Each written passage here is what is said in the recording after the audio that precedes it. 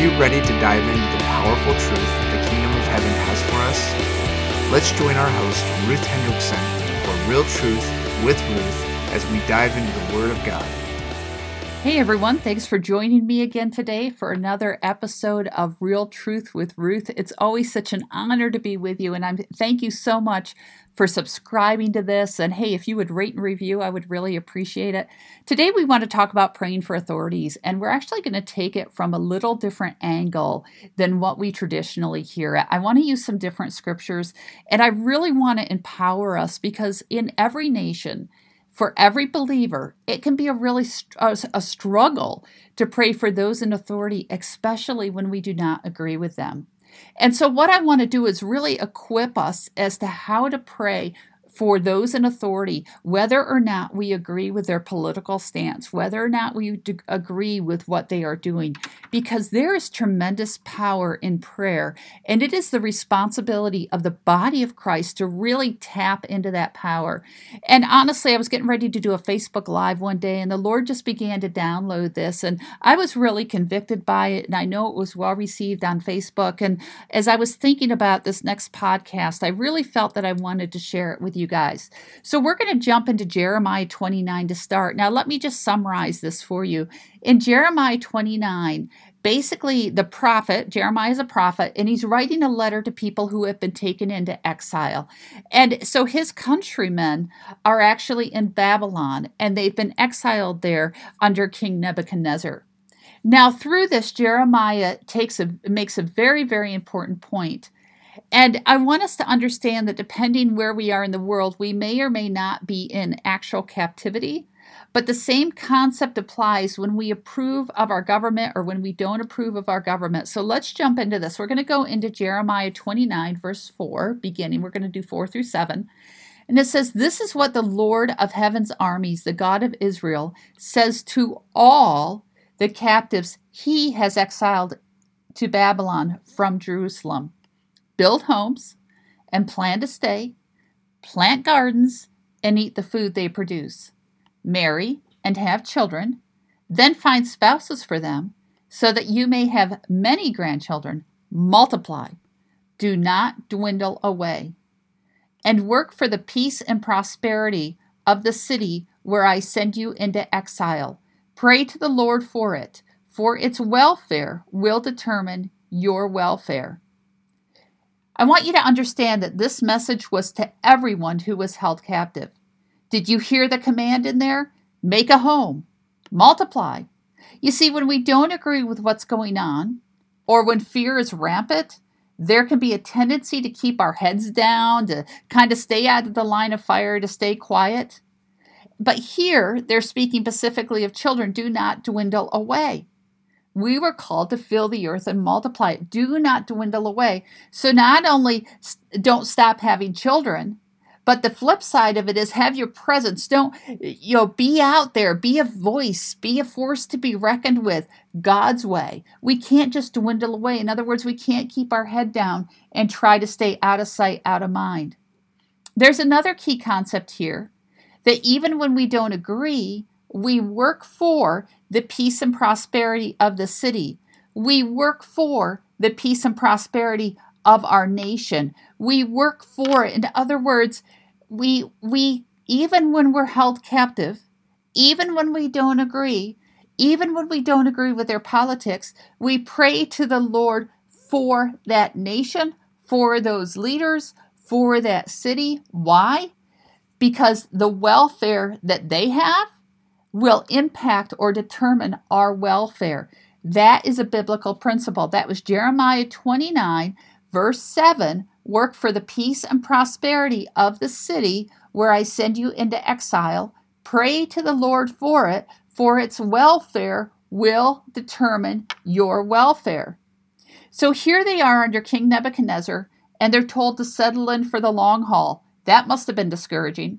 But with that, they're given a job to do, okay? And this is our job too, whatever nation we're in, whatever we think of our government. So not only are we settled in for the long haul, but we are also to become active in society, and we're also to pray. So basically, God is saying that the prayers of his people, the prayers of these captives, would have an impact not only on the Babylonian kingdom, but also on their welfare. It all goes hand in hand. So if you're cursing your government, if you're speaking bad of them, if you're wishing harm on them, that actually has a bounce back effect where it can come back onto us. So here's the thing. It's a biblical principle. It doesn't say pray for those in authority if you agree with them. Here they are. King Nebuchadnezzar was not a good man. And yet the people under exile are told to make their homes there, settle in for the long haul, marry, have children, don't dwindle away, to work for peace and prosperity, not to cause division, but to pray for the welfare. So we want to think again. Let's go to King Nebuchadnezzar a little bit. We know that God gave him dreams. We know that God spoke to him. We also know that he was disciplined by God. In Daniel 4, actually, after losing his mind, which God told King Nebuchadnezzar was going to happen, he looked up to the heavens and was in his right mind again, which is also what he was told. He was told that for a time and a season, he would live like an animal, but there would come a day where he would look up to heaven. And that's what happened. That word came true. And at that point where he remembered where he looked up into heaven, he actually gave praise to God and declared that he, God, rules forever. Now remember, he was not a nice king. Interesting side note here, if you look in Job chapter 12, verse 24, it reads, he strips kings of understanding and leaves them wandering in a pathless wasteland. That's exactly what had happened to King Nebuchadnezzar. He was stripped of understanding. He was left wandering up in a pathless wasteland until he looked up to heaven and came back into his right mind. Now, I want to take you to another verse that's really, really important, especially when we're talking with leadership, when we need to pray for leadership, those in authority who we don't agree with. And this just so spoke to me. It's Proverbs 21:1. And it says, the king's heart is like a stream of water directed by the Lord. He guides it wherever he pleases. What does this tell me about the necessity of praying for those in authority? Wow. The king's heart is like a stream of water directed by the Lord. He guides it wherever he pleases. That tells me that God can direct the hearts of those in leadership. My job is to pray. My job is to pray. Your job is to pray that God would direct the leader's heart like a stream of water directed by the Lord, and that the Lord would guide it wherever he pleases. So again, trust me. We don't want to pray and speak judgment over them. That's up to God to deal with. We want to pray that the Lord's hand would guide the hearts of those in authority. So it's not based at all on whether or not we agree with their politics. It's based on the fact that God carries the full capacity to guide them. But our prayers do make a difference in how he guides them. Now, we're all from different nations. We have different systems of government and how they get put in place. This is what I want to say. If you live in a nation where you can vote, you need to do that. You do your study. You decide who the best candidate is. You pray about it. You see who aligns with the Word of God, and you cast that ballot, knowing you're not going to agree with everything. But no matter who gets into office, and now we go into everyone, no matter what your system of government is, no matter who gets into office, we have a responsibility to pray, because God says the king's heart is like a stream of water directed by who? Directed by the Lord, and he guides it wherever he pleases. So again, it's not based on whether or not we agree with their politics. It's based on the fact that God carries the full capacity to guide them, and our prayers do make a difference. So let's go back to that scripture in Jeremiah again that I mentioned, Jeremiah 29. We want to go into verses 4 again through 7. So again, it's the Lord of heaven's armies, the God of Israel. He's saying it to all the captives. This is the phrase I want you to get. To all the captives he has exiled to Babylon from Jerusalem. Who sent them to Babylon? God did. Okay, God sent them there. In other words, he still had control of their steps. Yes, they had displeased him. Yes, they were taken into captivity. Yes, Jeremiah is weeping for the nation. He sees what's happened. But do you understand that when God went and sent this group of people into captivity, Jeremiah may have been back in Jerusalem, but do you know Daniel, the prophet Daniel, was with the group, he would have been a youngster being sent into captivity. And here he is sent into this foreign land. And if you look at his example, he became part of it. He entered in. He actually excelled into leadership in that land because God's favor was on him, and he was positioning him even in this foreign land, even in this land full of idolatry, even in this land where the king hated God. And yet, because God was steering and still moving, even though things didn't look like it, Daniel stayed true. He didn't capitulate to the demands of the land. We know that he stood strong. We know there were some others who stood strong, such as Shadrach, Meshach, and Abednego. They got thrown into the furnace for standing strong, but they came out of that furnace with the glory of God. All right, so then we have Daniel who had risen up, and he was the chief of the magicians. And God used him. He influenced kings and kingdoms. Why? Because he was in that. He heard what Jeremiah said. He built his home, and he planned to stay, and he planted his garden. And he worked for the peace and prosperity of the Babylonian kingdom. Because its welfare would determine his welfare. He understood. Both Jeremiah back in Jerusalem had a word from the Lord, released that word of the Lord, understood what was being said. Daniel in captivity and some of the others understood what was being said, that they had to stand apart and they had to pray. They had to pray. And it's funny because it's that praying that got them into trouble, because they wouldn't bow down to the king. They would always pray. They would look towards Jerusalem and they would pray. And so here we are. Here we are. God sent them into captivity. God knows exactly where we're at. But he says you pray.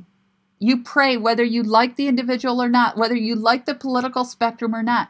We pray. We pray. 1 Timothy 2:2. Pray this way for kings and all who are in authority, so we can live peaceful and quiet lives, marked by godliness and dignity. How do we pray? Go back to verse 1, 1 Timothy 2:1. Pray for all people, ask God to help them, intercede on their behalf, and give thanks for them. One of the things I've had to learn when I don't like some of my leaders, and remember there's leaders at all different levels, but when I don't like a lot of their politics, I've had to learn to give thanks for them, that I intercede for them. I pray that God would direct their steps, and I give thanks for them. I ask God to help them. I pray for all of them because that's the command. So our job is not to decide their politics once they're in office, not to let that be the determining factor as to if we pray or not. Our job is to ask God to help them, to pray on their behalf, to give thanks. Why? Because we need to pray for the peace and prosperity of the city where we are. We pray to the Lord for it because its welfare will ultimately determine our welfare. So we go before and we pray for that, and then we step into Proverbs 21:1, and we understand that the leader's heart is like a stream of water directed by the Lord, and it guides wherever he pleases. So we desperately need for the streams of water that flow through our leaders to be directed by the Lord. So how are you praying? How am I praying? Our responsibility is to pray for God to direct, to pray blessing, even when we don't agree with everything going on, to look for the blessing, to ask the Lord how to impart blessing, to be thankful for them, to intercede on their behalf, because our God is bigger than our leaders. Okay, our God is ultimately in control, but he's chosen to have us come in and partner with that, and the prayers make a difference. I think it's so interesting going back to Jeremiah. Pray to the Lord. In other words, if you don't pray, then they're not going to have good things happen. They're not going to have wealth, good. The city's welfare determines our welfare. That means the goodness that happens in the city determines the goodness that happens to us. Or the poverty, or the bad, the murder, everything else that comes determines how we live also.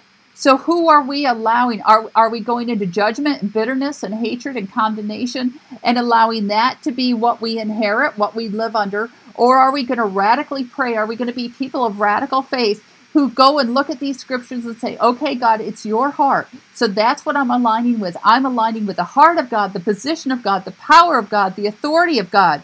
So if you want those scriptures to go back into, sit down at some point today, take a look at Jeremiah 29, verses 4 to 7. Go into that. Go into Proverbs 21, verse 1. And then 1 Timothy 2, verses 1 and 2. And let that form your prayers from that basis, because that changes everything. So, Heavenly Father, we confess and repent for the times that we have not prayed in accordance to your word. We ask forgiveness for the times when we have actually cursed our leaders, when we have become so critical and judgmental that we have cursed them. Lord, forgive us. The judgment, you sit on the judgment seat, so we step off that judgment seat right now, and we ask you to get on that judgment seat. And Father, we understand this principle. We're going back to this principle that we have to pray for our cities. We have to pray for our nations, because the welfare of wherever we're at is going to determine our welfare. So, Father, we want to come back into alignment with your word. So right now we decree and declare that we will pray for the peace and prosperity of our city, of our state, of our nation, of our world. We will pray for the peace and prosperity, no matter what our situation is, because there's a biblical principle here that as we pray for it, we know that prayer moves mountains. We know that prayer sets captives free. We know that prayer is powerful, and we know that we are told to pray. So right now we come into alignment and we pray. We pray for our cities. Lord, your word says that the leader's heart, the king's heart, the leader's heart is like a stream of water directed by the Lord, and he guides it wherever he pleases. So, Father, we cry out for the King of Kings, the Lord of Lords, for you to come, the great I am, and to guide our leaders' hearts, that you would direct the flow of what's going on, that you would come in, that you would invade their life, Father. And you would, if you need to divert that stream, God, we pray you would divert that stream. But Lord, you know exactly how it needs to pray. So Father, we pray for each and every one of our leaders, and we ask you to help them. We give thanks for them, God. We give thanks, even if they're not walking with you, Father. Right there, we pray for their salvation, God. Just as King Nebuchadnezzar looked up and declare that you are Lord, we pray for these leaders who don't know you to look up and declare that you are God. You could do it, God. Forgive us when we have doubted. Forgive us when we've cast them off for hopeless, because even the leaders who are not walking with you are created in your image. They just don't know you yet. So we call them into the kingdom. We call them into the kingdom. We speak life over them. We speak life over them. So Father, you never said, we only pray for the godly leaders. You said pray for all in authority. So, Father, right now, we just pray for all in authority. We pray for all in authority. God, may your kingdom come, your will be done on this earth as it is in heaven. We just pull down heaven to earth. The concept of how to pray, of how to align with the kingdom of God. Right now, that's our stance. We're citizens of heaven, so we're going to pray from a heavenly perspective. That's how we're going to pray for our leaders. So, Lord, we just come and we pray for our nations. We pray for our leaders. Father, you direct those streams. You have your way. We look to you. We trust you. In Jesus' name, amen and amen. So again, I really want to encourage you to take these scriptures, Jeremiah 29, 4 to 7, Proverbs 21, 1, 1 Timothy 2, 1 and 2, and write down, create a prayer for your leaders. Ask the Lord what leaders you're to pray for. It says all those in authority, but are there even specific leaders you're to pray for? And if so, dive in and let's be storming the gates of the kingdom of heaven with prayers for our cities and for our nations, because it's the power of prayer that changes everything. It's the power of prayer that changes, and that we would know when to speak, that we would have a voice, that we would be part of our communities, that we would truly work for the peace and prosperity of the very ground where God has planted us. Because you're there for a reason. I'm here for a reason. We need to take these ground back for the glory of God. Be so blessed. Have a fantastic day. Join us next week for Real Truth with Ruth. Feel free to visit my website, ruthhendrickson.org. And on my website, there's all sorts of materials. There's places you can give to help support the ministry, all of that. But most of all, thank you for joining me today. You are such a blessing. Let's be a force to be reckoned with for the kingdom of heaven as we pray for our nations. Let's see what God does. If you enjoyed today's episode, please subscribe, rate, and review the show on iTunes or wherever you listen to this podcast. Your review helps this podcast and the truth of God's Word reach more people. You can learn more about Ruth by visiting ruthhendrickson.org or by liking us on Facebook at Ruth Hendrickson